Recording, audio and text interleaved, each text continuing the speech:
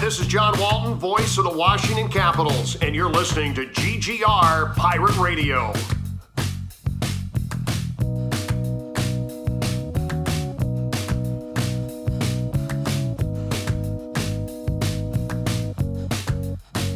Well, no, we're recording. Yeah, no. We're recording now. I think all of us are just a little bit stir crazy, just a little bit, like a soupçon, if you will. That meme of the guy putting what do they call him, Salt Bay, where he's putting just a little bit of salt. Yeah, that's us. We're all just a little stir crazy at this point. Like, oh man, like at one point, I'm not gonna get into all the details of it, but like one of my people on my team at work had a massive computer issue, and the only way to fix it was for me to physically be there, right?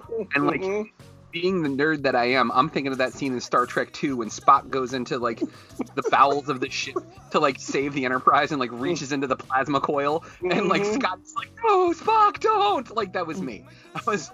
You're exposing yourself to coronavirus. I have to do it. The needs of the many outweigh the needs of the few. Like, I had this person drive their computer to me, and what we did was my wife, because she's the one who's like on top of all the cleanliness and stuff, so this shit is spread, right? She makes me take a card table and put it out on our porch, right? And that is great.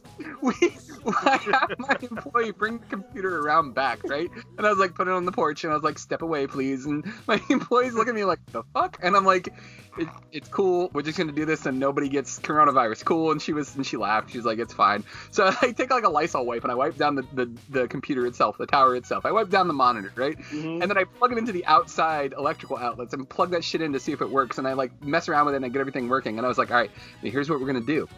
I'm gonna hand you back this equipment, and then I'm gonna wash my hands, and then I'll walk around front and I'll meet you around front to make sure you got all your stuff. It was like that scene in Breaking Bad, the first time they make meth, when he puts like on all that equipment in like that like very like superhero way, like every piece like perfectly set. Yeah, it was like that. It was nuts. But like that's my life now. So I was actually thinking it was that scene from Indiana Jones Temple of Doom. It goes, "Bring it before me." The dude in the cage where he's like reaching into his chest and pulling out his heart, and then it lights on fire. Oh god, that's pretty accurate too. That would have been the only way to really get rid of the coronavirus is by fire. So exactly, kill it with fire. Oh my god. So ladies and gentlemen, this is our episode tonight. As you can hear, we're a little punch drunk because it's taken its toll. The quarantine is in full effect. We joke about it, but in all seriousness, this is something that we've shared on the page. We're actually making t-shirts about it too, and I'm going to share those for all of you here. This is serious. Stay home. The reason why everybody needs to stay home is because it limits the risk. They talk about flattening the curve. That's what we're trying to do. We're trying to limit the risk of this spreading to anybody, and not just the bullshit you've heard on the news or from memes, okay? First off, memes are not a source of information. They're a source of laughs. But, like, it's just ironic because they were supposed to be originally. Exactly. Yes. Yeah. But, like, the point of all of this is it's not just the very young, the immunocompromised, and the very old who are at risk. It's everybody.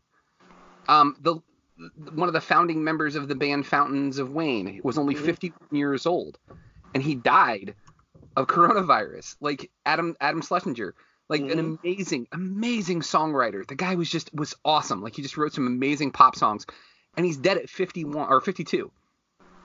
This is not just going after the elderly and the immunocompromised. I mean, there are people that in their 20s that are getting this and having like serious breathing problems.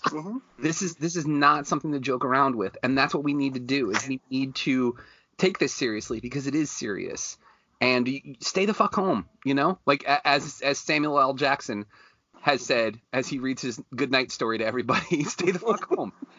By the way, that's the t-shirt that I made. It's Mace Windu's lightsaber, and in the Star Wars font it says "Stay the F home." So that'll be out for everybody. Here's the interesting thing about this. There's a couple of them, but one of the things, like, God bless America, we literally only have two modes, both of which are extreme.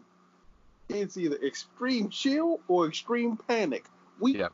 For some reason, we can't find a middle ground somewhere. Because, like you said, it is dangerous. And I mean, there are ways. I mean, do not get me wrong. There's a crap ton of anxiety, stress, pressure, depression, and issues to deal with. But the one that gets me is the fact that it's not managed. And well, and here's the part that that kind of fascinates me is the fact that it's usually not the person with anxiety or depression who are stressing out about it. It's usually like the groundswell of mob mentality of completely losing their mind, where they don't use a little bit of like, kind of lean on rational thought on the best way to handle this. Because here's the thing.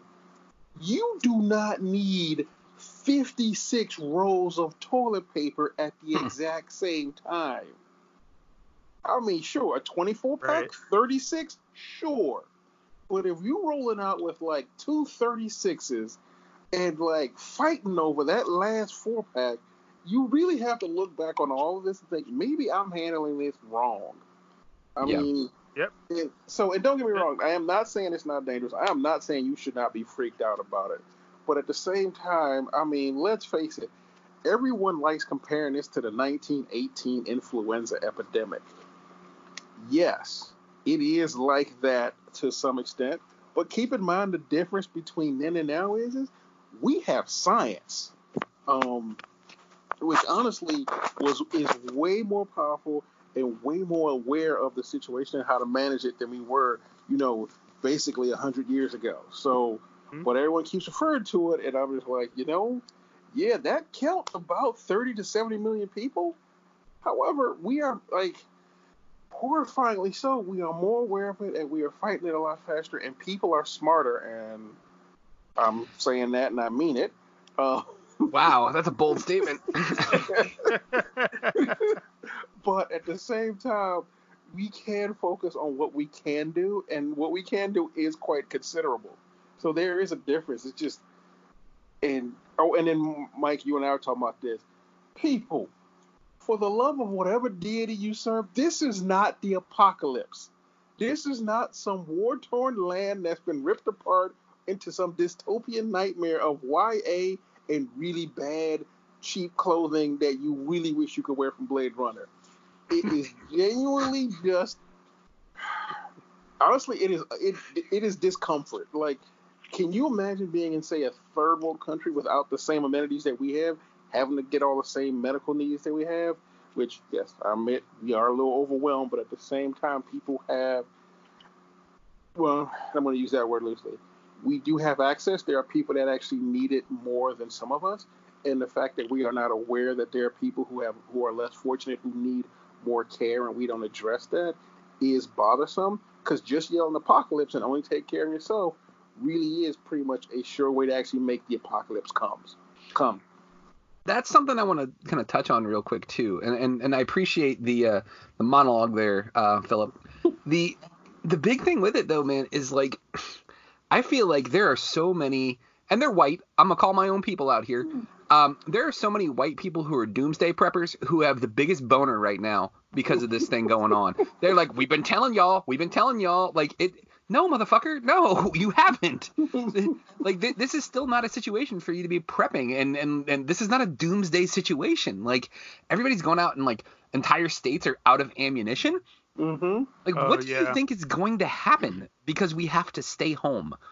Like, it bothers me that there's people who are excited about this. And there are a lot of them who are just like, we've been telling you. No, you really haven't.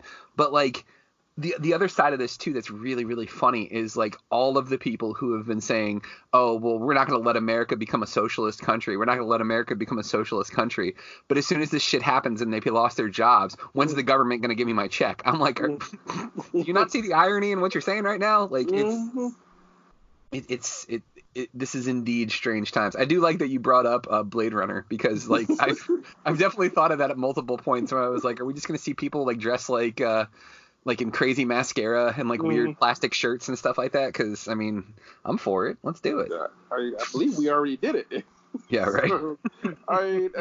So it's, I mean, not like I said, we are. I know we're kind of joking about it, but it's like, manage panic, because like the biggest concern I actually have are for those people who have anxiety, depression, people who are shut in, who, and we make the jokes about the introvert versus the extrovert, but more like the people who honestly have developed a routine before this happened of like how they take care of themselves, which involves, making themselves go out and be sociable so they have it.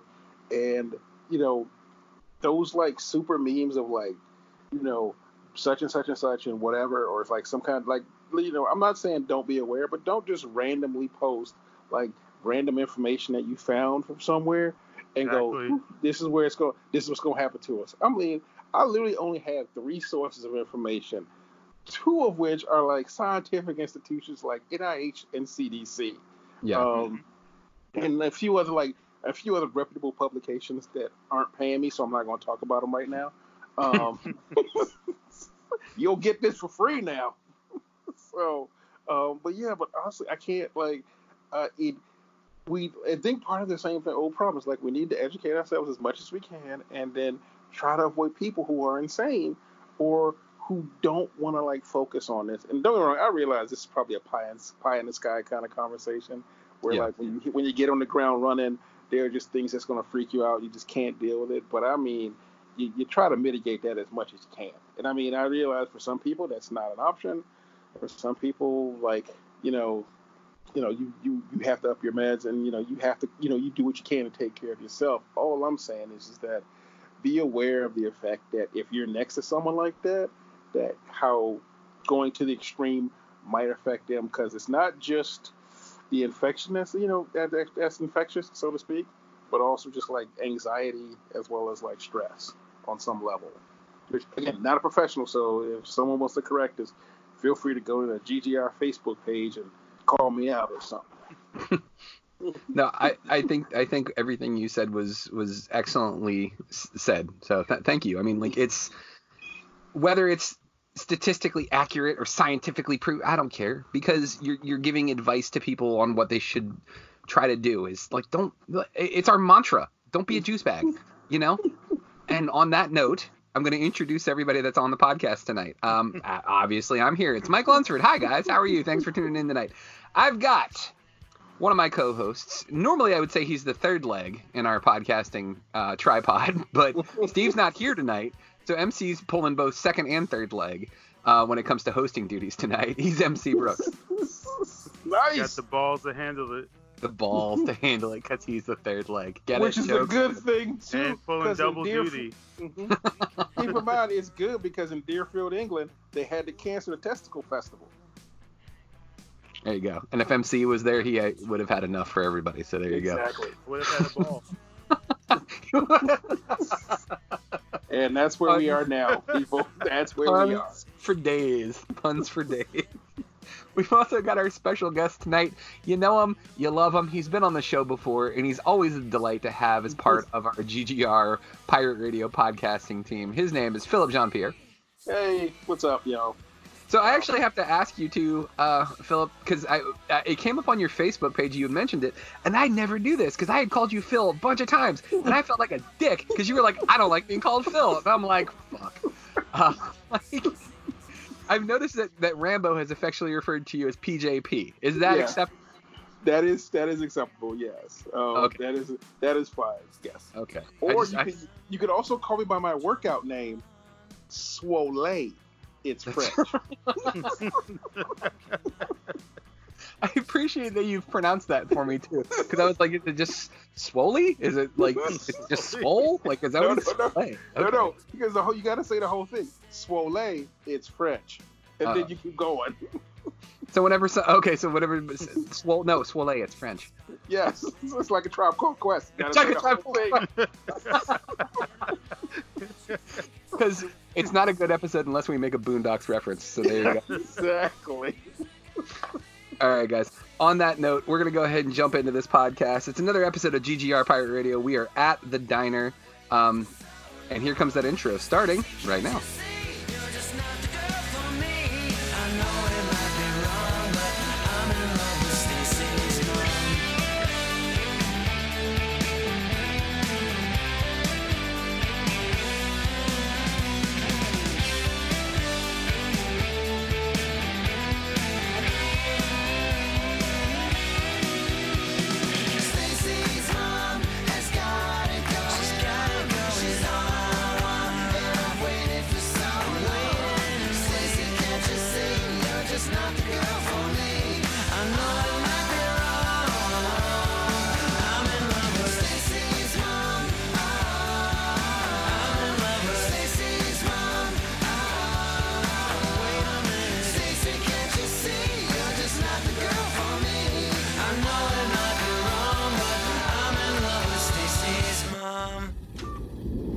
listening to GGR Pirate Radio.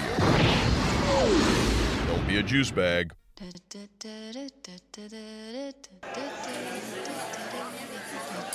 You're listening to The Diner on GGR Pirate Radio. Four-leaf clover. Make a wish. Wish you weren't so fucking awkward, bud. 3-2. Here it is! The Washington Nationals are world champions for the first time in franchise history. Be bold. Be brave. Be courageous. Black alert. The Empire is no longer, and the Beskar has returned. When one chooses to walk the way of the Mandalore, you are both hunter and prey. This is the way. This is the way. This is called Pirate Radio. I am sitting in the morning at the diner on the corner. I am waiting at the counter for the man to pour the coffee, and he fills it only halfway. And before I even argue, he is looking out the window at somebody coming in.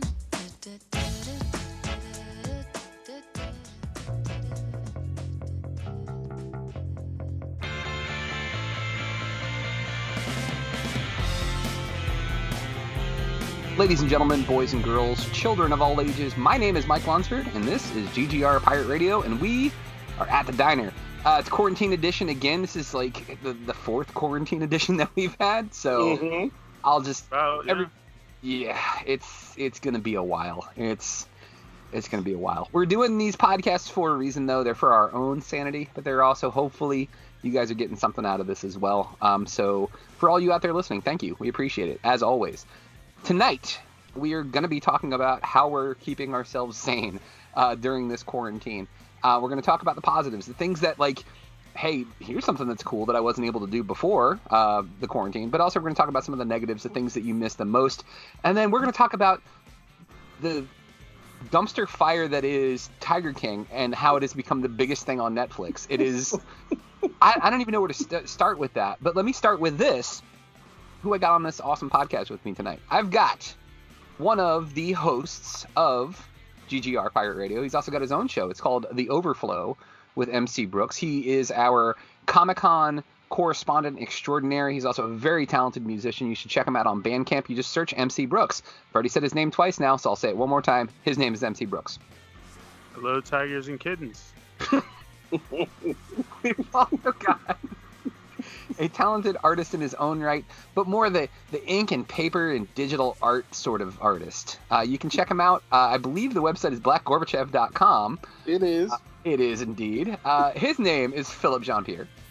Hello. Hi, everyone. Welcome. Or as he mentioned, it's Toilet. It's French. Indeed. Yeah. Guys, let's start with Tiger King, because there... I don't even know where to begin with this shit, because it's...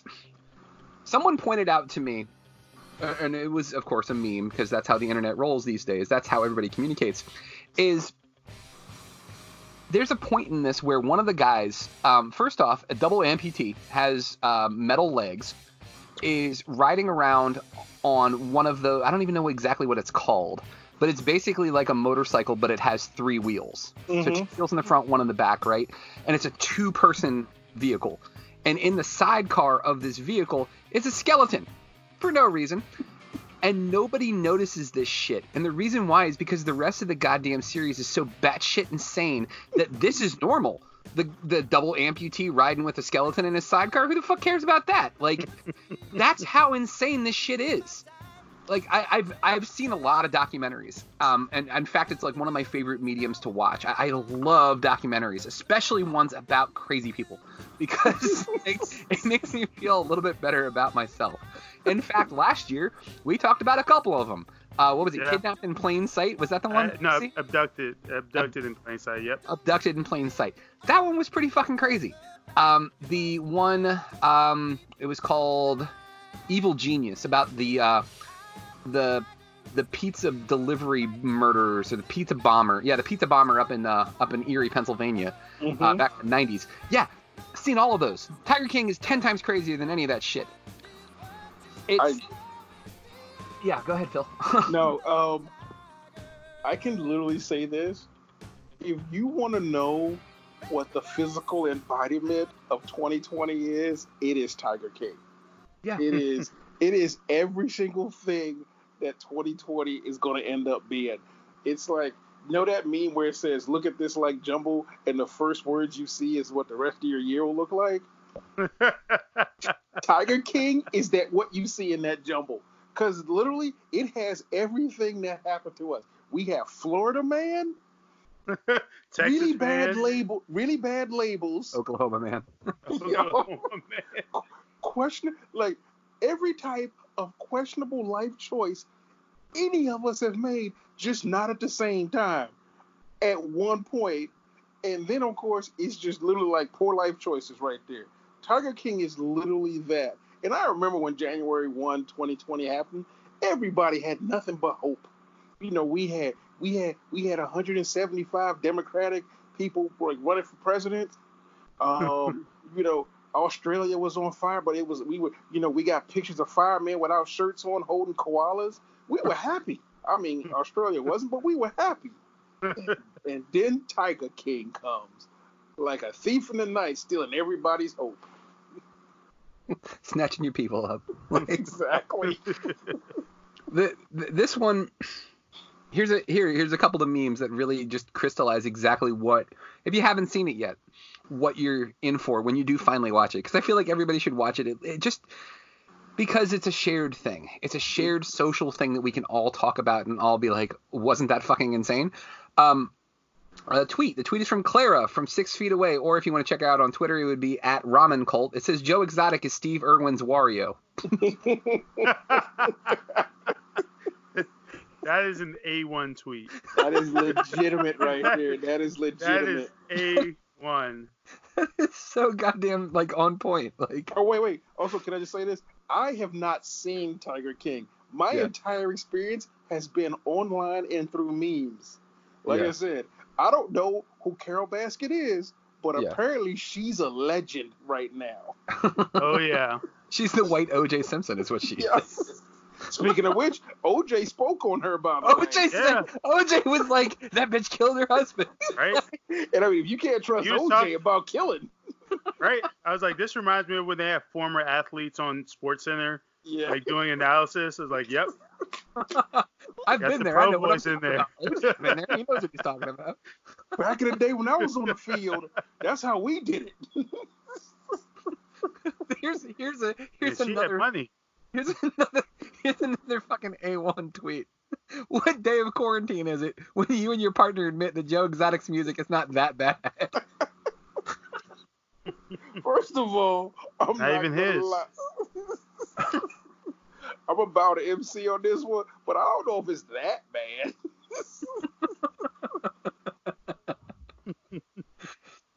I mean, we've all heard worse. Oh my god! Like, it's the picture of Michael Scott from The Office, and it's two other guys, and they're doing an improv bit. And they've all got, like, they're in a Mexican standoff, right? They've all got their finger guns. Yeah. And it says trying to figure out who on Tiger King has been exploiting the animals, and it's Doc Antle, Joe Exotic, and Carol Baskin all pointing guns at each other. Basically. Yeah. Now, to be fair too, until yesterday I hadn't watched it. I literally only watched it because I figured we were probably going to be talking about it. Because otherwise, I was determined to avoid this like a plague. I mentioned this last week, and I mean this week is no different. I've literally just been binging nothing but anime for the last week, and I literally just took time out from doing that for this. Yeah, and I really only watched it for that, and I mean.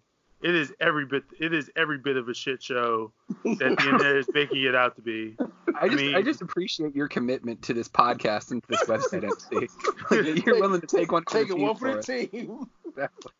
Because I posted it on my Facebook of our instant message conversation. I was like, watching Tiger King was pretty great, but sharing it with your friend and seeing him react to it might be even better. Because it's just like, yo, what the fuck just happened? Yeah, because that was when I saw the two guys, and I was like, he convinced two straight dudes to be his husbands? Yep. What? Yeah. Like, you sent me the meme of all the patrons in the Krusty Krab staring blankly, and it says, Joe Exotic, so a tiger just ripped an employee's arm off. Y'all want a discount? Yeah, that was so trippy. Like, how's that the first thing? Like, you're showing extreme comms, like, hey guys, so employees lost an arm, so I mean, you can buy something, discount, or come back tomorrow. You know, something. And I got no panic, no alarm, no, hey, I need you guys to GTFO right now. Yeah. I think if you were gonna have an A1 tweet about this, it would be your comment that said Doc Antle is basically the white R. Kelly with animals. Like, I mean, yeah. That one was, again, like chef's kiss. Mwah. That's perfect. So, wait, Joe has husbands who may not be gay?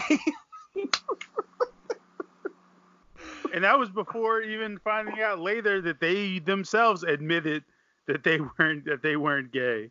Oh, yeah. I got news for him. You may not have been, however. You're pretty gay now, so.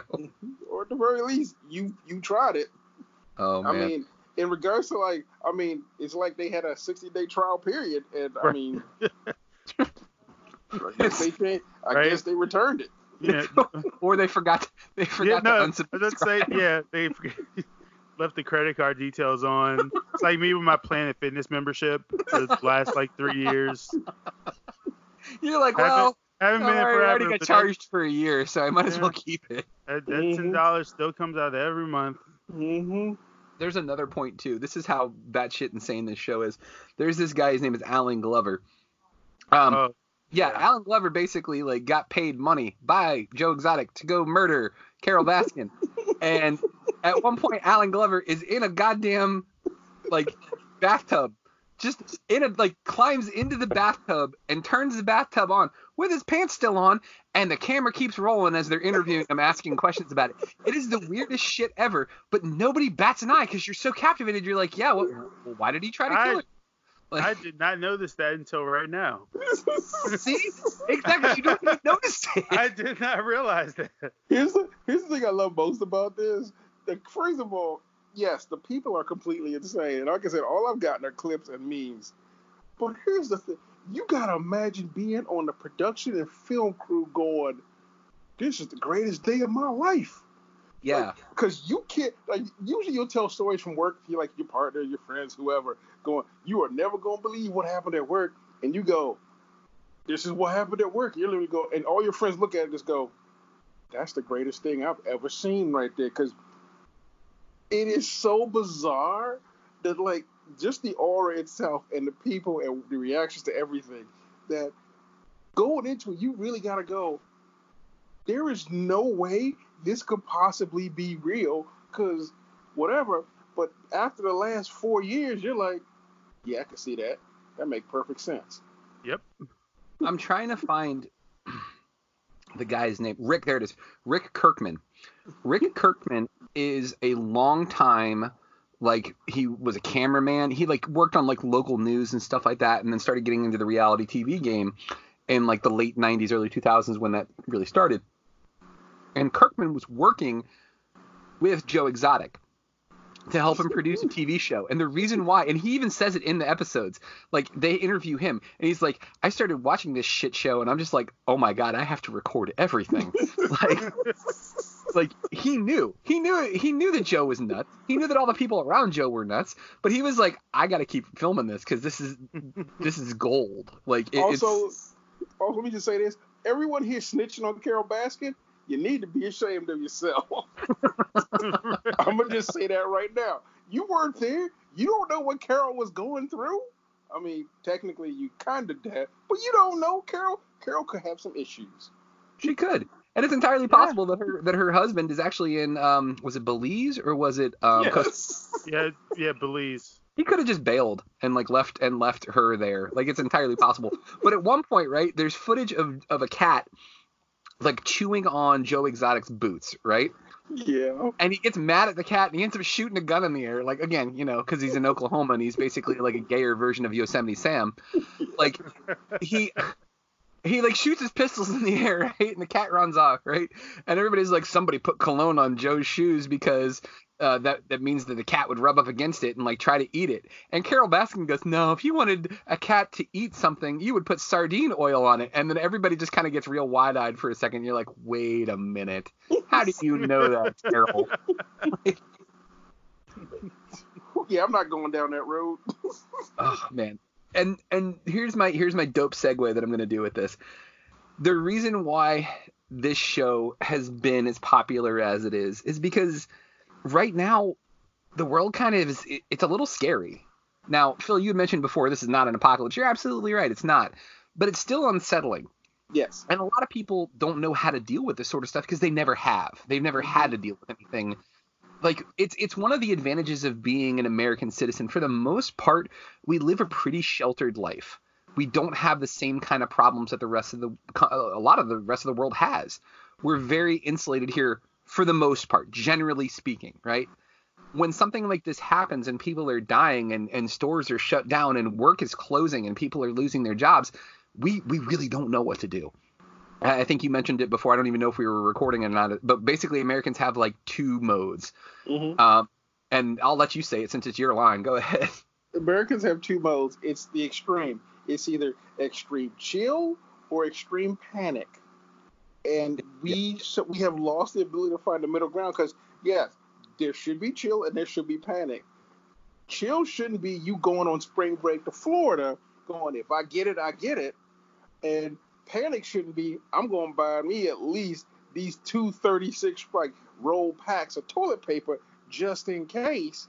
And then while you're walking out, steal an extra 4 because you just never know. Like, there is no middle ground to allow us to like make rational choices, which, you know, I understand why we would do that. But at a certain point, you think we should probably try to find like some kind of middle ground to make sure like we take care of each other and ourselves.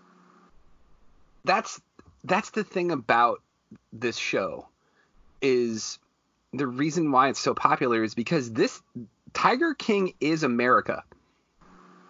Are you supposed to keep tiger cubs as pets? Fuck no. But I'm American. I will do whatever I goddamn want. No one's going to tell me otherwise because I have guns and a mullet and facial piercings. Fuck you. That's like that's so American. You know? Like, at one point he goes to Walmart and finds like expired meat and brings it home for all of the people working at the zoo to eat. Because again, America. Like, fuck it. Who cares? It's expired. I'm going to cook it anyways. We don't give a shit about rules. And that's what's so freaky about this coronavirus stuff is we have to now follow the rules. And boy, all of those libertarian folks are losing their shit right now because they hate rules. And it's really, I'm pulling a Kermit the Frog right now, just sitting back and sipping my tea as I watch them lose their shit. But yeah, I think that's what's so unsettling about this is that we've never had to follow the rules and now we do. And if you don't, it just makes you look like the biggest asshole on the face of the planet. And for some people, they don't care. They really don't care. I mean, until it, well, here's the thing. That's not true. They don't care until they realize it's going to affect someone they know. Yeah. Because if it's a stranger, they're like, I can't really think about that. But I mean, to this day, I still go back to that one kid who goes to Florida, who went to the spring break in Florida, and they interview him, and he said something to the effect of, if I get it, I'm not worried about getting it, but if I get it, I get it. And I'm just going to enjoy the moment. Probably 2 weeks later, he comes out and says, I'm sorry, I didn't know how serious it was. I didn't mean to put my family and the rest of like everyone I care about in danger. And I'm like, that's literally what it took for you to become a person, to see that your actions might hurt someone you know versus some random person on the street who you don't know, who doesn't deserve it either. Like that's literally where we are. And I won't even say that's a generational thing. That literally is just at this point and I'll say it, what capitalism kind of breeds in you. It's just like absolutely that and privilege. Yes. Like again, Yeah, that's so privileged. Because you know who you don't see saying that? People who had to struggle to grow up. Mm. You don't see that from people who had to struggle to grow up, or people who grew up sick or had sick relatives living at home with them. You don't see them doing that shit. But the people who had healthcare the entire time they were growing up, and their parents had good insurance and they went to a good school, and none of this has ever affected them. So now all of a sudden, again, we don't have rules because we're privileged. Like that's the shit that's driving me nuts about all this. Yep. It's just watching people think that they don't have to follow the rules because they've never have had to follow the rules before. Mm-hmm. Yeah, and like, oh man, it's. Yeah, I mean, perfect timing too. MC just sent me a meme, and I'm sorry, I'll let you jump in here in just a second. It shows like the Power Rangers putting their hands in, and it shows healthcare, police, firefighters, grocery and food, cleaners, GameStop, and then like GameStop is for the Teletubbies, and like that's GameStop, Hobby Lobby, like they are literally so greedy that they don't even give a shit about their own employees. Yep. Mm-hmm. It's disgusting, and like I watched a video and I shared it on my Facebook of a guy who has connections with GameStop, who basically he has a whole YouTube channel, and his entire role with this YouTube channel is to expose GameStop for being scumbags. Mm-hmm. And he played a conference call of them talking about while they were still under the guise that they were going to stay open because they were quote unquote essential. And one of the like regional managers was just like, if one of your employees is sick or is afraid to work, just remember that they're choosing not to work. And I'm like, the fuck? Like that's how you're going to spin this? Mm-hmm. But yeah, like you said, Phil, this is the dying breath of the problems of capitalism. Exactly. Is that like you're so expected to hustle. And MC, you brought this up too, man, and it was such a good point. The hustle culture of like, oh, you still got to find a way to make that money. You still got to do this. You still got to do that. Yeah. No, you need to stay the fuck home. And like, I feel bad because, you know, like so much of this has been bred into us. It's been beaten over our heads that you can't stop, won't stop. You have to keep pushing. You have to keep grinding. Like it's. Yeah. I mean, that was going to be the point I was going to make, is that so many of us can't help it. And it's like, it's one of those things that you kind of eventually, it's one of those things you have to kind of unlearn to some degree as you get older, that this idea of hustle culture it's like, it's not good for you. It's not good for us. It's not really good for anybody, really. Mm-hmm. Because I mean, and like what inspired that post is like, I'm seeing so much stuff, and I'm sure we're going to kind of talk about this a little bit later. Talk about this idea, like, because I'm seeing this post go around. It's like, you know, if you don't come out of this whole thing with like a new skill or, you know, more knowledge of this field or blah, blah, blah, then you wasted it, and so on and so forth. And it's like that's such a toxic mindset. Like, we're just trying to survive out here, literally. That like everyone's number one goal at this point should just be to survive. And they shouldn't, and honestly, we shouldn't have to, given what we do know about this and how it can spread and everything, we shouldn't even be in a situation where people should have to worry about trying to make $1 until this stuff is resolved. Like that should not be the thing. But because of capitalism and because of how ingrained it is in us, and how even with our leaders and the people in charge, so many of them still trying to hold on to capitalism and keep that worldview going, despite the fact that it's going to cost people lives, it's going to cost people livelihoods, and people are going to be completely unable to sustain. You know, we're Philip, you mentioned this earlier. I mean, we're already going to lose a number of people just from the virus itself, but then we're going to lose a ton. We're going to lose a ton more just because people aren't going to be able to even get resources. They could have provided them the ability to survive this. Yeah. I mean, I couldn't agree more, man. And I think what is also really bugging me about all this too is that we try very, very hard on GGR to stay apolitical, but it's impossible in the world that we live in, because we had leadership in this country that scoffed at the concept of ever needing a pandemic response team. Oh, it wasn't important. We're wasting money on the pandemic response team, but we need to spend trillions of dollars to give a tax cut to billionaires and corporations because somehow that'll trickle down to the employees. And newsflash, it fucking didn't. But we were told on the news, oh, it's not a big deal. Oh, it's a hoax. Oh, it's going to blow over. It's not going to be a big deal. And now it is. And now it's a really big deal. And there was a minute there where I was like, all right, well, we're shutting everything down. That's good. Maybe this scumbag is stepping up and being a good leader.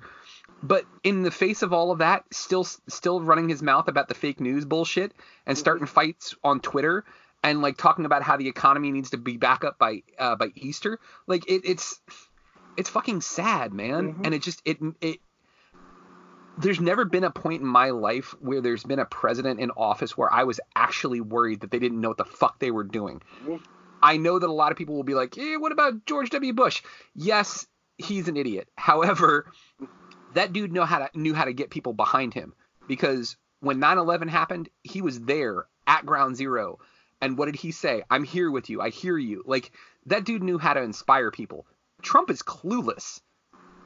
And like it scares me. And like I got an 11-year-old son. It scares him too. And like he won't like outwardly say it, but like I can see that there's anxiety from all the shit that's going on. He doesn't know what's going on. Like this is going to be something that affects him for years. Like this is his depression. This is going to be like what it was for my grandparents who had to live through the Depression. Hopefully not nearly as long. Hopefully this is just a few months, maybe a few years, but like that was a decade for them.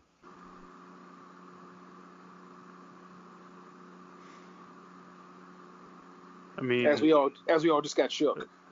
Yeah. Sorry. Well, no, yeah, it's not just you. Because one interesting thing is that, and this goes back to like, I think Brooks, you talked about this. The fact that there are things that up until this point they said couldn't happen, wasn't a thing. I think one of the ones that got that, I think there's a friend of mine or someone posted, I think it's a sociologist who focuses on like technology, and one of the things that he posted was there are basically three things which has recently changed that he noted. I'm sure there's more. The first one was companies who basically told their employers that they do not have the ability to do telecommuting all of a sudden found a way to make it happen. Like literally, I'm living proof of that. Exactly. We told people for decades that there was no telecommuting. You could not work from home. And then in a matter of 5 days, we mobilized it, and it happened. And it's still happening, sort of, for the most part. So that's the first one. The second one was a lot of employers, when it comes to disabled individuals, and I'm including myself in this, they told them, for a lot of them, they can't come out. And for various reasons, it could be anything from like physical issues or just anxiety or whatever. They were told by employers that we couldn't give you telecommute because we need you to actually come into the office, and if you can't, we can't employ you. All of a sudden, they're actually now that's gone away as well, because now it's just like, well, we can. And the third one, which is literally the most like revealing one, is that the internet is no longer a luxury. It's a utility now. It is like a phone. It is like electricity. It's like gas. You cannot regulate it like it's a luxury item like cable TV now. And I am wondering if people are going to like actually go to the FTC and go, you need to handle this, because if this isn't regulated the proper way, people will lose resources. People will not be able to gain access to it, because let's face it, cable, like internet ain't cheap. And no one can go to a coffee shop and go, I want to try this out, especially if you want to go at home. And I think that last point was the one I think that if they get off their asses and figure out that that's how they should treat it, it will go a long way to improving a lot of things for a lot of people. And I remember reading that, all of those things, just thinking, it literally took a worldwide pandemic for people to realize that you were literally holding on to age-old practices that did not serve you in any way, and pretty much was essentially screwing over your own workforce who wanted to lean on more quality of life issues. Just like, parents, like Mike, you can talk about this. Parents sometimes, if they can't find a babysitter for the kids, they have to work from home, and employers wouldn't let them. Or if you have an emergency, if you have or if you have someone at home you need to take care of, and you're a caregiver and you need to work from home to take care of them, you're still a viable work person, but you have something that you need to do. Employers went out of their way to go, nope, that just makes you soft, and we don't want you. And all of a sudden, now they're realizing, or at least they should be realizing, that you guys suck. And your company doesn't exist without us. And I know that's like one of those terms that no one really pays attention to. But I think right now, we recognize that this elitist attitude of, if you have a degree, you're all set. It's people who are and I'm calling them tradespersons, because I think that's the best term for it. Servers, like janitors or nurses, or people who have to do the grunt work and have to go out to handle the stuff that are honestly keeping this from becoming an apocalypse. That honestly, for those of you who live in your gilded cage in your ivory towers, looking down on people who have to do the real work, sanitation, construction folk or what have you, pay attention, because you're no better than them just because you have multiple degrees in whatever you have. The idea of a class system is just ridiculous, especially on that level. I want to take that point and I want to pivot with that for just a second here. In that same vein, yes, these essential employees are the backbone. They're keeping us from, devastating results. But also, too, when you're voting in November and you're thinking back on all the things that you did during the quarantine, all the movies that you watched, all the television that you watched, all the reading that you did, all the art that you purchased, the T-shirts that you bought, all of those things. Remember that when you start voting for people who want to slash money that goes towards the arts, where you say arts are not essential programs, when you say to somebody who's an artist, well, I can't pay you, but think of how good this will look on your resume, or think of the exposure. Think of that shit the next time you want to say something like that to somebody. Because, and I'm not trying to put us on that pedestal. I'm not trying to put us in that category, but it is something we do. We spend our time, we spend our money to try to produce entertainment for people. That being said, I'm not asking for handouts, but what I'm saying is there are people. I'm lucky enough that this is not the only thing I do. I also have a job, and that's something I want to say too. Yes, the telecommuting thing was kind of a mess, and we're working on it. It's getting better, but there's also some proprietary reasons why we weren't able to work from home before. That being said, I'm still lucky that I have a job. There are a lot of people that don't. And I work for a good company that has made this process tolerable. It's been rough at points, but it's not been the worst thing in the world. But that being said, there are people who are artists for a living. They're musicians, they're painters, they're comic book artists, they're digital artists. And people are just now waking up to that. And maybe that's going to be a silver lining in all of this. And that's what I want to kind of pivot to, guys, is I want to go to, and they're going to seem kind of petty, some of the things that we talk about, but there have been some really good things that have come from this. And that's one of them. And that's a bigger reaching thing. I'm hoping that this changes our perspective on things, that we understand that it's not all about, as MC mentioned, the hustle culture. That's good. You want to always try to be better, and you always want to shoot for your goals. But at the same time, too, realize that this is teaching us a lesson that sometimes you just need to pump your brakes, and sometimes you just need to chill and relax, because it's not all about always hustling. And if you stop, you're not a shark. Once you stop, you die. No, it doesn't work like that. You build through community. That's the way. That's the right way to do this. You find people who know who you are and what you're all about, and that's what they support. And I think that that's going to be one of those things that shines through in all of this. I hope. Yeah. I actually would like that to be the case, because there are people who do things that we honestly kind of mark off, or like you said, as not a real job. That's the phrase. That it's not a real job because it is non-traditional. It's not in an office. It's not not working retail, not working whatever. But I mean, to get to that point, literally to get to the point where you can actually even start making any kind of money there, that's work. And absolutely. You never, And the thing is that they can't stop. I mean, like I said, I actually have the fact when I have the luxury, and I actually call it that. It's a luxury. I have a daytime job, and my supplementary job is being an illustrator and a comic artist. If I can't make any money as an art, I still have my other job to keep me going. So that's a luxury I have. There are other artists in all fields that honestly can't and don't have that ability. And the sense that, and I've heard people say this, like, they didn't have a real job in the first place, why should they get help now? Like, people actually talk like that and think it's okay. So like, they think that's okay. Or they don't respect the job that these people have, whatever that may be. And, that's a full spectrum one. Exactly. So, and it's like that issue comes up because that gets to the heart of, like, what is supposed to, like, mean to actually work and be an American. It's like, you don't have to go, that's the point of it, is like, you don't have to go the same route everyone does to become a success. But, you don't need, but people coming up don't need other people spitting on them who may have gone a different route or disrespecting them because they don't believe in the route that they're taking.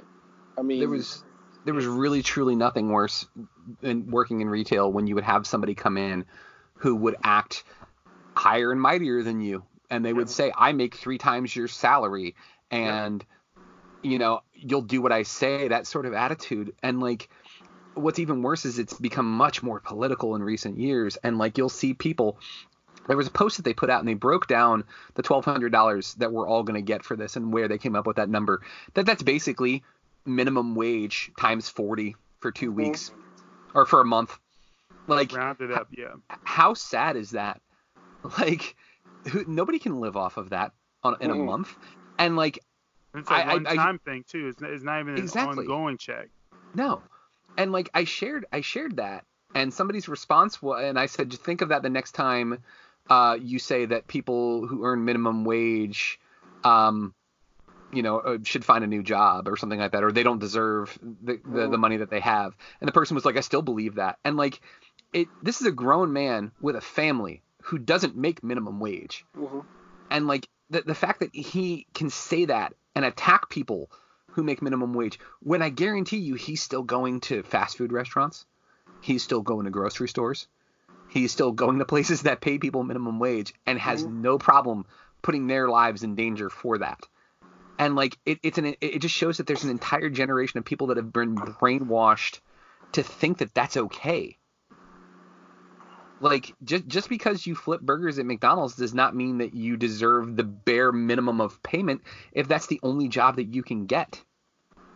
Yep. Go ahead. I was just going to say there's communities. Like, this area is not like that. Like, the DC metro area, like, there's a lot of jobs. So you see a lot of people, like, start somewhere and they move up and move up and move up. In rural areas, it's not like that. There's not a lot of jobs, and that's the only thing that you can afford. So, like, that's the only thing you can get. It's never cool, in my opinion, to have no empathy for other people's situations ever. There's never any reason for you to be like, well, they don't deserve to have basic human rights. Like, are you fucking serious? Yeah. Well, I wouldn't say it doesn't happen here, because it absolutely does. It does. Especially from a lot of the transplants who come here from other parts of the country. And it's not just them, but it's a lot of the people who come here who look down on folks who are from here, and the people who don't make who work these low wage gigs and whatnot. So I wouldn't say that it doesn't happen, but it really does need to, at some point hopefully come to a stop. I wanted to touch on something you said earlier too, about how people should stay aware of, like, the people who are making cuts to, like, the arts and whatnot. Yeah. I mean, I don't know about you guys' timelines, but one of the things I've been seeing all over my timelines are the musicians who are offering free concerts on their Instagram lives, or they're doing their DJ battles where they're playing their own hits and whatnot. Like, these are, like, things that these people who are professionals who are making their money primarily from that, who can't earn because they can't tour and do the stuff that they normally do. And these are the people who are also helping to keep us entertained via Instagram or Facebook Live or whatever social media platform of choice. And like that's something that I get a lot. I mean, I'm not full time like so many of these folks are, but speaking as a musician, like it's something that Phil kind of alluded to earlier, that people don't look at it like it's a real gig. Like, oh, you just make a song and put it out. Like that's not. I could do that. That doesn't take any real whatever to do. And and it's a big reason why even now, I mean, and Mike, you've been super diligent. I'm really thankful of it about people purchasing from Bandcamp as opposed to just streaming stuff, because streaming is a way that is one of the many ways that so many of us have lost money over the years. People pirating music did a ton of damage to people's livelihoods, to where they weren't able to sustain themselves because people were downloading stuff instead of spending money on buying stuff. Yeah. And so I know a lot of people didn't feel and don't feel sympathy for us in the arts who had to suffer through all of that stuff and are suffering now. Like I'm in the same boat as you guys. Like I do music, but it's not my full-time gig. I'm fortunately still working right now. So like, with me not being able to make any money from performing or anything, like it's totally fine. But I really want people to get a much better understanding and a much better respect for the non-traditional job market, because we rely on you all when we're not in the global pandemic, and now you all are relying on us now that we're in this pandemic, and we're keeping folks entertained while we ourselves can't do what we do normally. It's just imagine for just a second, pipe dream here. Imagine we had universal health care. Do you have any idea how many people would do the things that they actually want to do in their lives instead of like working a job because they have to have health insurance? Yep. Yeah. You would actually get to do what you want. Imagine if we as a culture were supportive of each other instead of shitting on people because they do something like a musician. Like how many memes have you seen put out there where it's like they'll joke on it. They'll be like, if you ever are feeling bad about yourself and where your life is, just remember that somebody that you went to high school with is still trying to be a rapper. Like, why is that shitty? Why is it wrong for you to try to chase your dreams? I think people who did not follow theirs or didn't want to pursue theirs just want to drag people down to the miserable level that they're at working a job that they don't care about. Yeah. As opposed to seeing people in whatever age group, because I mean, and that speaks to another issue that we have here, is this idea that if you haven't achieved X by this age, that you're not successful. There is no timeline. It doesn't exist. Everyone's journey is different. You can look at someone like Ava DuVernay, who didn't pick up a camera, had no formal training, didn't pick up a camera until she was in her 30s. Late 30s, and look at where she's at now, a couple years later. You can look at someone like Issa Rae, who started a YouTube channel, now making content for HBO and movies. There is no timetable, and you're absolutely right. Like, I joked about this when we were talking about our pet peeves, and when I said that I can't stand when you hear somebody trying to be intellectual and they're like, time is a creation of man. Time doesn't exist. Man, no, that's bullshit. It does. But what doesn't exist is a timeline. Like, you don't have to have your college degree by the time you're 22. You don't have to be married by the time you're 25. You don't have to have the job that you want as your career by the time you're 30. Like, dude, that's fucking boring. Like, I mean, it. Remember how we all used to give people I don't know if you guys did, but every so often I would, where you like give people shit for like, taking a year off school or taking a gap year or whatever they call it now, and we were just like, what is wrong with you? You're not going to graduate in time. And you're like, that dude just went around the world or did Asia in like a backpack. You're sitting there, and then all of a sudden you start. And the more you think about it, the more you realize that that's amazing. Like if you have the think about it, if we all had the ability to take a year off and go around the world, pre-pandemic, can you imagine even at this age, if you had the ability, and Mike, if your wife and kids were like, you can go, and you took not even a year, honestly, not even a month to just go around and just see stuff you've never seen before. Can you imagine what that would do to you? Like, that's a life that you live, not like, all right, we'll see. All right, I graduated high school at 18. I got 4 years to graduate college. I got another 5 years to get it. Like, that is, like you said, like, that is horrifying if you think about it on that level. That is the unhappiest way to spend a life. It is. I mean, for some people, if you're happy, obviously, if that's what you like and that's what worked for you, good for you. But trying to make someone else live that way, if they don't even know what they want, and you're yelling at them about that, that's a harsh, that's capitalist hustle culture right there being like thrown at you. Mm-hmm. I'll give you an example, and it's not to toot my own horn and make myself out to be like, the end all be all greatest thing ever, but like the new position that I'm in like a supervisory role, most of the other people who got the role at the same time, there were like 4 or 5 people that were chosen, right? They're all younger than me by a good bit. So I'm like the old man of the group. But the one thing that is consistent, and a couple people have actually said something to me about it, and like at first I thought they were joking with me, or I was like, oh, that's just a cute way of calling me old.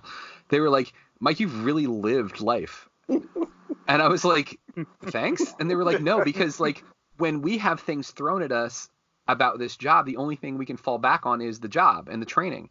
But you have experience in the military, you have experience in retail, like you've lived in other parts of the country, you've traveled, you've done this, you've done that, you created your own website, you created your own podcast, like you've lived, you've done other stuff. So all of that kind of comes together. So if somebody has a problem that's an IT issue, you can probably fix it for them. I was like, oh yeah, I have a degree in computer science because I thought that was a good idea, but now I just have a lot of student loan debt. Like was it a plan? Abso-fucking-lutely not. No, because I had no idea what I wanted, and honestly, that's what was awesome, is I had no fucking clue what I wanted to do, and I joined. But tell the truth though, it is a little terrifying when you're going through the process. I don't know that. Like, let's keep it real, folks. Just because they saying we're not romanticizing it. It's a little terrifying going through that process. There was a time when I took a job, and I'll shit on them because fuck them. They're the worst company in the goddamn country right now, and that's GameStop. I took a job with GameStop, and I was a manager for them, and they transferred me to to Roanoke, to like a southwest corner of Virginia, right? Because they were like, oh, we're gonna get you this new store, and it's gonna be awesome, it's gonna be great, and we're gonna give you all this money. And it was the same amount of money that I was making up here, but down there, I was gonna live like a damn hell ass king. Mm-hmm. The only problem is that company is full of assholes and dipshits, and they stopped construction on the store that I was working at. And then on top of that, they cut my pay and lowered me to an assistant manager without telling me about it. So I went from thinking that everything was going to be fucking great living in Roanoke, everything was wonderful, to making half the money that I was making with a 2-year-old son and a wife to support. In a place that I had no family, no friends. This was some scary shit, man. Mm-hmm. Like, I didn't know what the hell I was going to do. And yeah, like you said, it's not all like, sunshine and rainbows, man. Like we struggled there, and honestly, the job that I have now is what saved the day, more or less. Mm-hmm. I moved back up to this area. I happened to get this job, luckily, and it's been wonderful ever since for the most part. But yeah, like again, it was because I was willing to take risks, because I wasn't set on a path specifically point A to point B. It was like A, and then here's some B, and then hey, let's join the army, and then it was like, all right, now back to B, let's do college again. And it's like, all right, well, what do I want to do? I'm not sure. I want to do something creative, so let's go into communications, and maybe I can be a film director, maybe I can be an actor. Like, I had no clue, but all of that stuff has come together to give me some pretty cool, at least I think, and hopefully you listening to the podcast think the same thing. Mm-hmm. It's giving me some cool stories and some cool experience, and made me who I am. And there's nothing worse than seeing somebody who's a one-trick pony, in my opinion. So my favorite quote, and I'm gonna, because I've been watching this since, because I think we're talking about this later, but things we do to comfort us. But I've been binging this show, and one of my favorite lines is from a show called Spencer for Hire, really underrated show. One of my favorite lines that Robert Urich uses is that experience is the fruit from the tree of errors. Yeah. I was like, I have never felt so seen before in my life. It's so true though, because what's the best teacher? It's not, okay, like somebody can tell you, hey, don't overdraft your account because the overdraft fees can pile up on you, and that can be pretty rough. You can hear somebody say that, but until you've had to go 2 weeks with living only on ramen and like canned peaches and shit, you don't know. You don't know the struggle. But let me tell you, canned peaches, woo, you was living it up. Ooh, yeah, let me tell you, in the syrup too, man. We were classy. But like, you make those errors and you learn from that, because that's the best teacher. Because you know what you're gonna do? You're gonna watch your goddamn checkbook after that. So it's that's the point of all of this. Is like it can suck, and right now for a lot of people it does. But you should learn from this, because that's my grandmother. God rest her soul. She was one of my favorite people in the whole world. She is, like, to this day, my hero. She was just the toughest, sweetest, coolest person you can imagine. Like, when World War II started, she was a nurse in Brooklyn, right? And she had tickets to go see a show on Broadway. And her boss was like, you're not going to be able to go see that show. You have to work tonight. And she was like, okay, cool. Sorry you feel that way. And he was like, no, I don't think you understand me. You have to work. And she told him to go fuck himself. And she quit and joined the army the next week and was in India in 2 weeks. Like, she was like, I don't need you to tell me what to fucking do. Like, that's a badass, dude. But she grew up in the Depression. So she did shit like cut mold off of moldy cheese and ate the cheese anyways.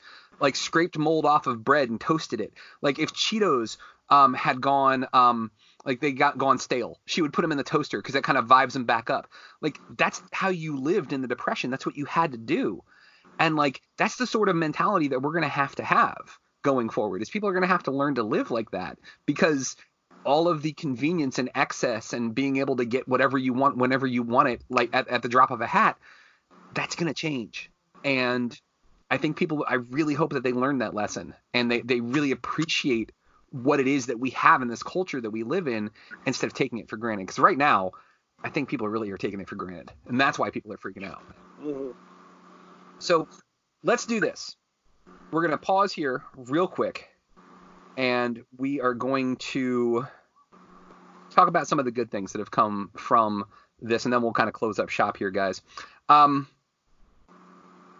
It's so petty when we've been talking about such heavy, serious things. But one of the things that I absolutely love, and I posted this on my Facebook, one of the things that I love about the pandemic and the quarantine is that, like, my wardrobe has completely changed. Because I've always pictured my wardrobe like a roster for a sports team, right?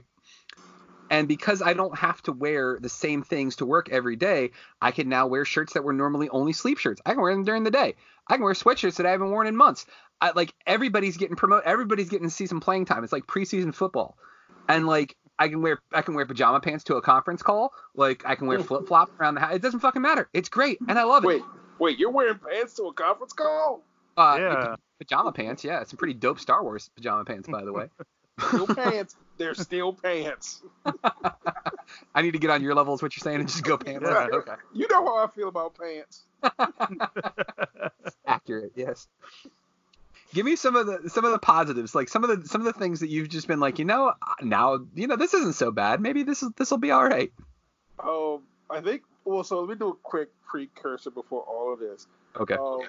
One of the things that I love most, that kind of goes back to our last conversation, is remember when we made fun of things like watching someone play video games, YouTube influencers, Discord, Twitch. I mean, you name it. Anything that like some random freak was doing online that you were going like, I don't understand that culture. Why are you even doing it? If it was not for any of that, like Twitch, Discord, Zoom, YouTube Live, Facebook Live, Instagram Live, or what have you, we would be worse off than we are right now. So one of the things I do enjoy is the fact that, now, do not get me wrong, I still think that human contact is probably the best way to stay connected. Yeah. But I think, whatever conference thing you want to use, we'll use Zoom since Zoom seems to be the new hotness on the streets today, is that people are finding ways of staying in contact with each other. And the idea of texting is no longer enough for people. Because for someone like me who hates texting, despite what people think, I hate it. I've never liked it. Same. People are like, texting's not enough. At the very least, let me see your face. Let us talk on the phone. Yeah. To actually get like some kind of like better connection than just text messaging. So if I had to pick the one thing about this that I do like, it's honestly the fact that texting is being relegated to what it was. It's just like a short conversation apparatus, and people are like using and like making themselves go out to like use video conferencing, call someone on the phone. Because remember, back in the day, the old joke was people get freaked out if their phone rings and they have to talk to somebody. Nowadays, people are like, I want to talk to someone, please. So that's something everything's going to be pre-pandemic, post-pandemic. That's the way the world's going to be now. It's like, that's just how you're going to see things. But like, one of the things that I said that I absolutely love, and I've always loved this, and I feel bad for people who don't, is I love talking on the phone, man. It's like one of my favorite things to do. I love having phone conversations because texting is great and you can send each other memes and you can LOL and all that stuff. But like hearing somebody actually laugh and getting to tell a story, and like, that's awesome. And like, it's a lost art in my opinion. And just in general, like, yeah, I'm the same. I would rather, yeah, like, and I love that people are Skyping each other now more often, that people are using Zoom, like, even though, as we have found out in recent days, that Zoom is unsecure as fuck right now. So be careful, because people can hack into your Zoom. So just be careful. I think they're working on it right now. But it's kind of funny because people are free. Like, I remember thinking about Zoom that I enjoyed most than anything was the fact that you could Zoom, and people were just like, I don't know when it even happened. Because keep in mind, I think Zoom was, like you said, a corporate thing. Like, only corporate people used it. Oh, yeah. That's when, like, so what was cracking me up is that I actually have a pay account which is more secure. But what was cracking me up was like, out of nowhere, it just blew up out of. I mean, I don't even like. I remember using it for work, and all of a sudden it was like all over Facebook, all over this. And I'm like, how? And then it was like on Twitter trending all over the place, and I'm like, whoo, look at that, Hermit Technology at its finest. Hermit Technology. Yeah, that's actually the new term they have right now, where it's called Hermit Technology. The stuff the stuff people used to use to stay at home, like. And I know we all make fun of jokes. People who stay at home, play video games, and all this other stuff. Who's laughing now? Exactly. Have you learned something? So that's my pick right here. MC, what about you, man? What's been a silver lining in all of this, having to stay home stuff? Yeah, a couple things. Well, before I get into my stuff, I still dislike talking on the phone. But I know you do. So that's why, like, I only talk on the phone with you if I absolutely have to. For the most part, it's text messages, instant messaging. Yeah. But I have had an increase in video calls, whether it's Facebook Messenger, Skype, or Zoom, which I just used for the first time on Tuesday for a virtual happy hour. That was actually kind of dope. That is kind of cool. I don't know. Like, I think, I mean, we alluded to one in our last conversation. I feel validated because I've been advocated for trying to work from home, like, since I went back to my job. And I feel 100% validated now that I am able to work from home, because I absolutely love it. I can literally get up whenever I feel like getting up. I don't have to put pants on. See? And I can just start work. Start work whenever I feel like it. But I think what I've really enjoyed over the course is I'm able to catch up on just so much stuff that I've missed out on. Yep. just because of the exhaustion of working and my commute, and then having to do other stuff when I get home from work too. Like, I haven't been able to fully dedicate time to to watching shows when they come out, or playing games when they come out. Like I hoard books like so many other people have. Like, I have a ton of books that I bought, have not read. I have a ton of video games that I bought, have not played. And like, over the course of the last like 2 to 3 weeks, I've been able to binge a number of shows and catch up on stuff. Been able to play a bunch of games. I just finished the entire Tomb Raider franchise, the new franchise.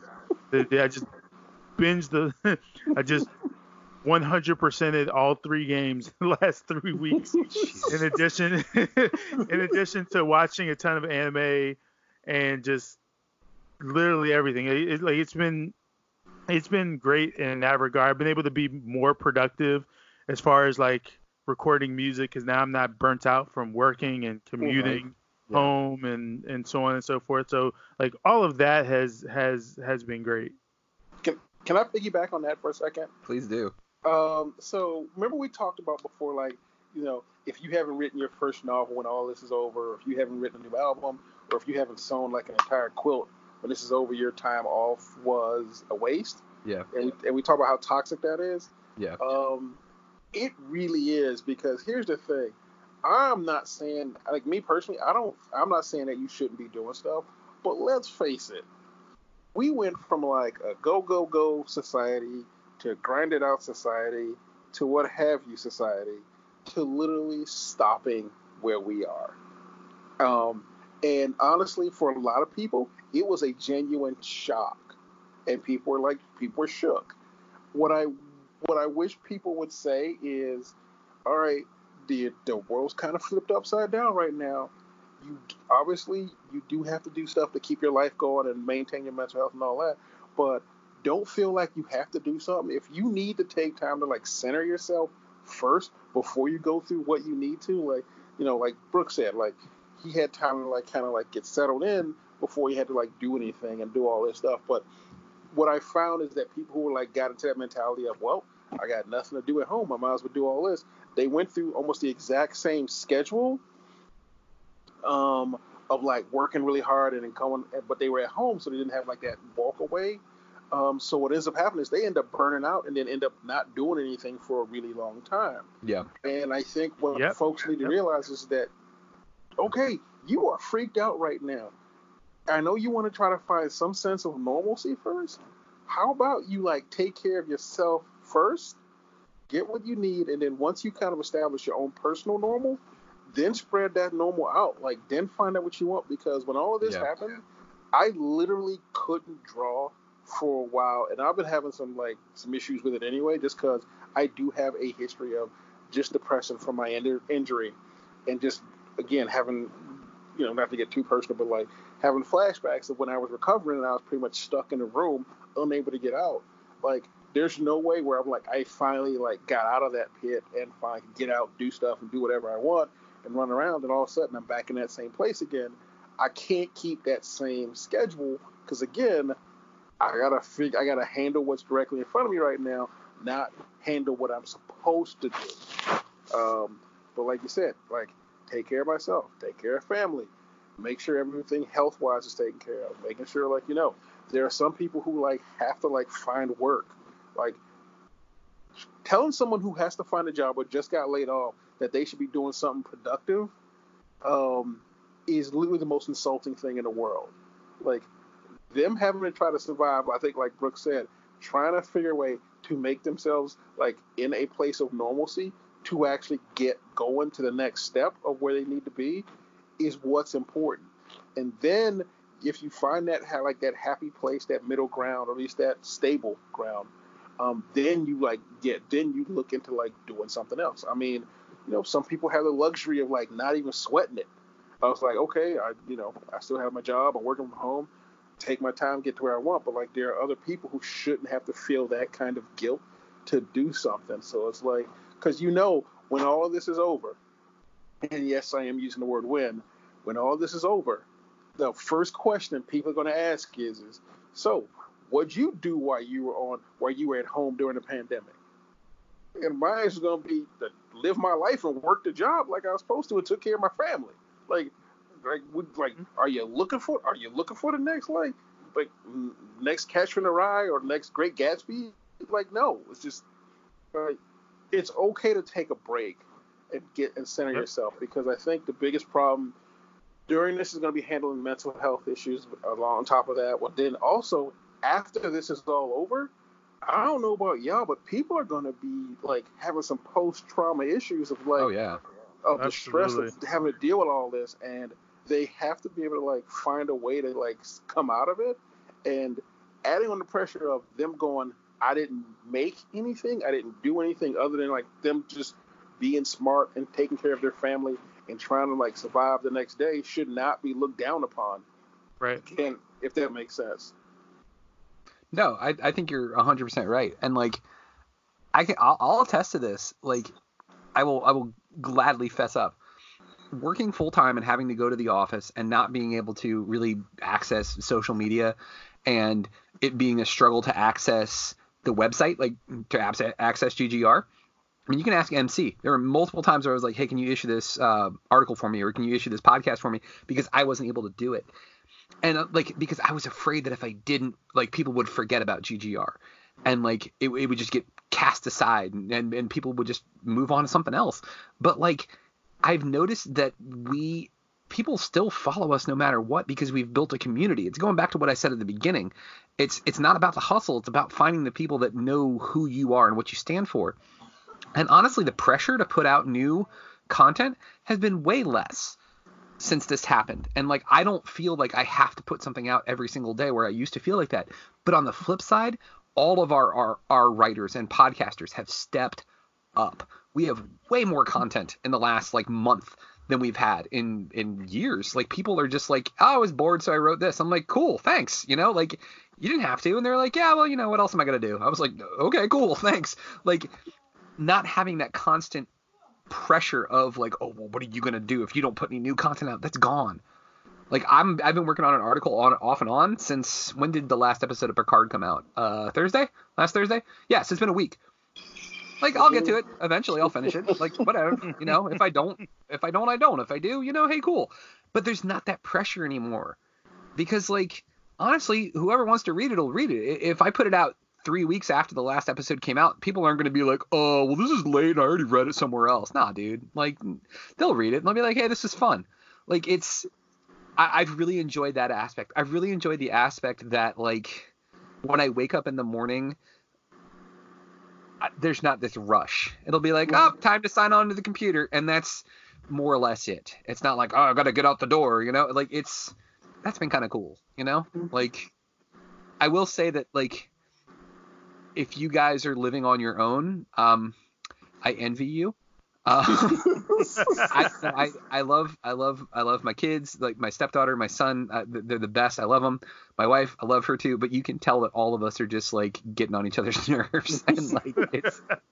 Well, that's the thing that I find it interesting is that, I don't know like what you guys do, but I have to, because of the fact that I know how I get, and I still have my workaholic tendencies. Yeah. My health has to be like kind of the primary thing that I focus on. And honestly, that has always been a problem for me. I manage, like, now I think I have a pretty decent handle on it. Yeah. But I think for a lot of folks, the thing that I don't know what they're doing, but what I do is I literally have about 15 alarms set for my day. And I know this sounds insane, but the reason being it's little, and honestly, it's for little things that, while I don't want to go back and say, and backpedal on like, not like on the hustle or thing, I do think having a routine for yourself is probably a really good thing. It doesn't matter. It doesn't need to be strict. It just needs to be like some type of routine that you can do. That even if you break it, you're still okay. Like, one of the things I have is I have a literally alarms for when I take my meds, when I eat, when I brush my teeth twice a day, and when I shower. Like, and not to mention my regular work schedule. So I need to have that type of structure. And that's what works for me to keep, like you said, you know, the cabin fever from taking over. Speaking of Is which, that one of those alarms right there? That's one of my alarms right there. Look at that. Right on, that train never late. For record, that's my alarm to brush my teeth before I go to bed. There you go. But that's the great thing about this, man. To kind of piggyback on what you're saying, is for some people, you're absolutely right. Like having that structured regimen is great. For others, though, like for me, I love the freedom that I don't have to be at this meeting at 2:00 every Tuesday. Like it's a lot more flexible. And like for some, and as somebody who has employees underneath of him that he's directing, they're struggling with it. Others are flourishing. Like, and it's crazy to see that, like, fingers crossed. I hope that when this is over, they give us the option to have that flexibility, because like you said, you know, not everybody always has a babysitter. Not everybody can leave the house because they have, you know, somebody that they need to take care of. That would be really, really cool if basically like, hey, you proved that you can handle this on your own, so we're going to give you the option. And like others, it'll be kind of like a daycare. It'll be like, all right, well, we can't trust you on your own, so you got to come into the office. So, the other thing I will say, and this is just a cautionary tale. Yep. I realized everyone being at home with an access to social media and the things you see on the internet makes you think you can post whatever you want during this time. And even though you think it's not strange, you still need to, what's the word I want to look for? You still need to curate what you put out there. Because internet, you are who you are. But there's some people out there who need to realize just because you locked in your home, and we are too, we are not going to be forgiven of all the crazy things you post. And I have seen some things that honestly I feel like, yeah, you should probably not have posted that.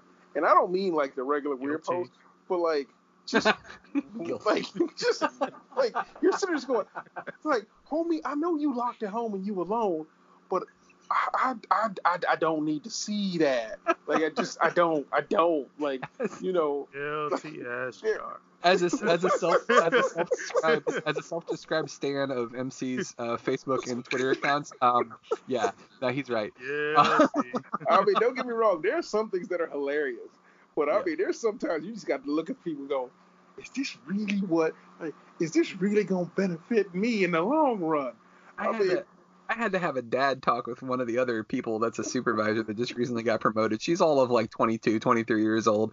And she's on social media taking pictures. She's like, check out my workflow. And I'm like, you can't send pictures that show private information on the computers on your effing Facebook. What the fuck is your problem? Like, I literally had to message her. She goes, oh my God, I didn't even notice that. And I was like, that's the problem. Put your damn camera down. I mean, and honestly, everyone's going to cope the way they cope. And honestly, I really, really hope that people find a way to pretty much mitigate the stress and anxiety they're going through. And, you know, honestly, be whatever it is. Like right now, I'm doing one online D&D game, one online Cards Against Humanity. I'm doing like online yoga. It's like there are tools out there that people can find. And I guess I've reached a point now where I'm relearning French just as something to do in the day. I mean, obviously, I still buy and draw comics, which thankfully is starting to come back at a full pace. And I don't look at my stuff and want to burn everything, which has been a problem in the past. But I've reached a point now where I really hope that people can go.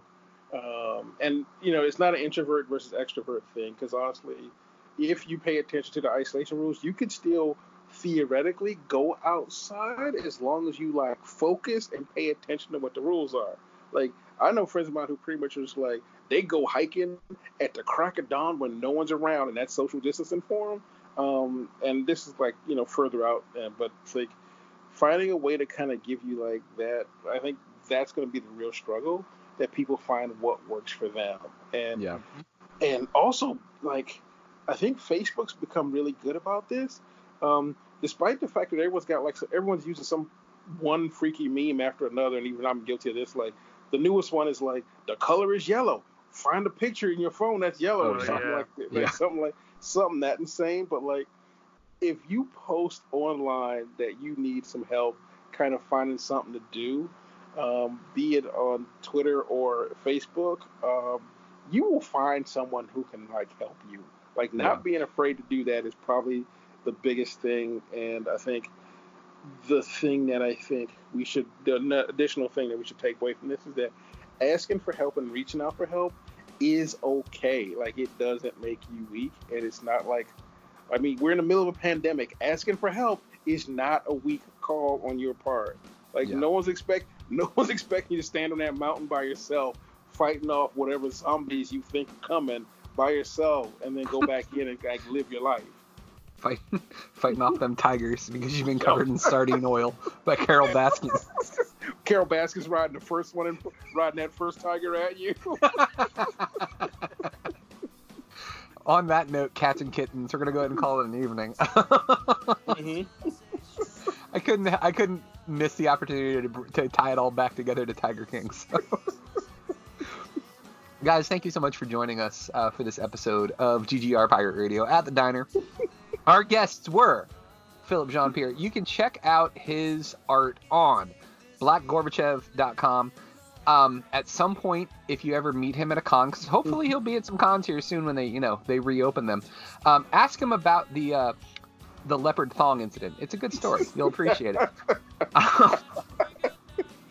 Which is a real thing.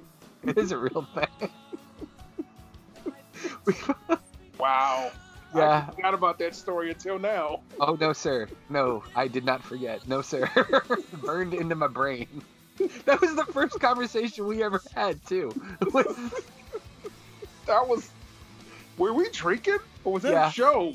Yeah, okay. It was after Awesome Con, and I think we went to Busboys and Poets, I think, and it was like just a giant table of a whole bunch of people, and me and you and some other people, and like somehow we got into a conversation about Superman, and then the Black Gorbachev thing came up, and then the leopard print thong came up. It was an evening, needless to say.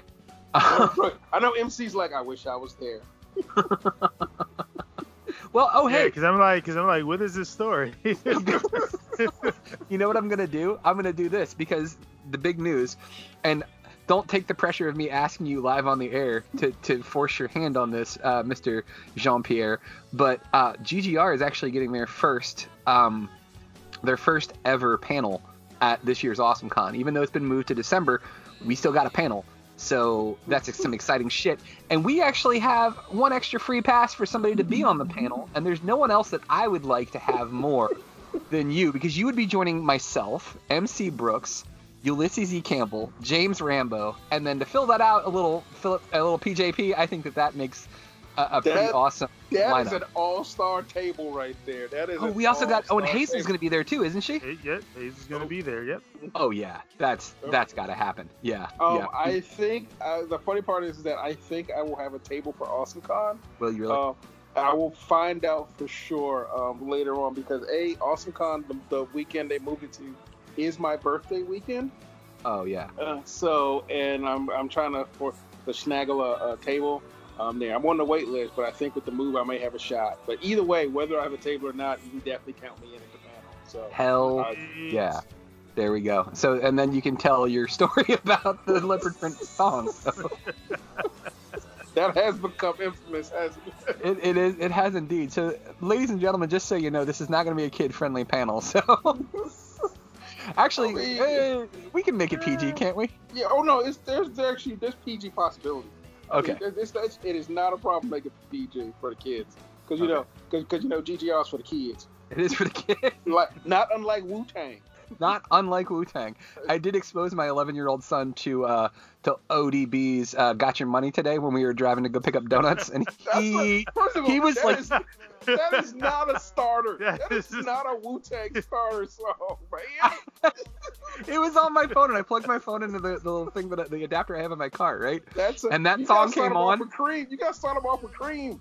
Can I start him off slow, right? No, so like I started, that was just on. And I was like, and normally I try to censor stuff, and I was like, oh, fuck it, I'll let it play. And like only 30 seconds in, like ODB's already dropped like so many curse words, and I'm like, all right, I pause it, and I was like, let's see if we can find a clean version of this song. Good luck. There was one on YouTube, thank God, but it bleeped out like every other word. It was ridiculous. Well, yeah. Exactly. It is ODB. It is ODB. Yeah. He's like, who's ODB? And I had to go into all of his different names. And he's like, why does he have so many different names? I was like, because he's awesome. ODB. I enjoy his Baby Jesus era, frankly. I personally was a big fan of Dirt McGirth. That was my personal favorite.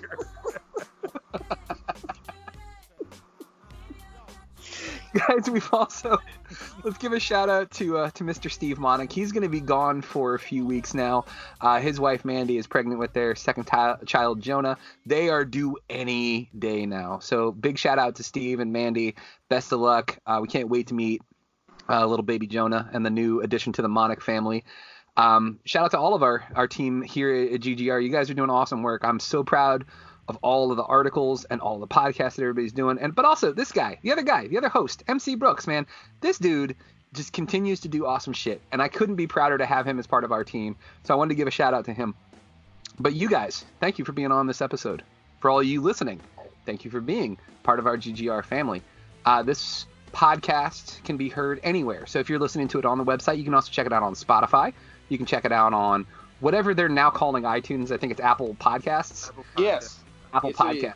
Yes. Oh, we're also on iHeartRadio. You can check us out on our iHeartRadio. So wherever you like to listen to podcasts, you can find us there. We are there for your listening pleasure. But guys, again, for everybody here at GGR, my name is Mike Lunsford, and don't be a juice bag. And wash your damn hands. And stay home. Stay home. Stay the F home. Good night, everybody. Thank you for listening to GGR Pirate Radio. Make sure you check out our website, GreatGeekRefuge.com, for all of our awesome articles and wonderful podcasts. Good morning, good afternoon, and good night, GGR. This has been Pirate Radio Network Production, Juice Bags. Yeah, boy.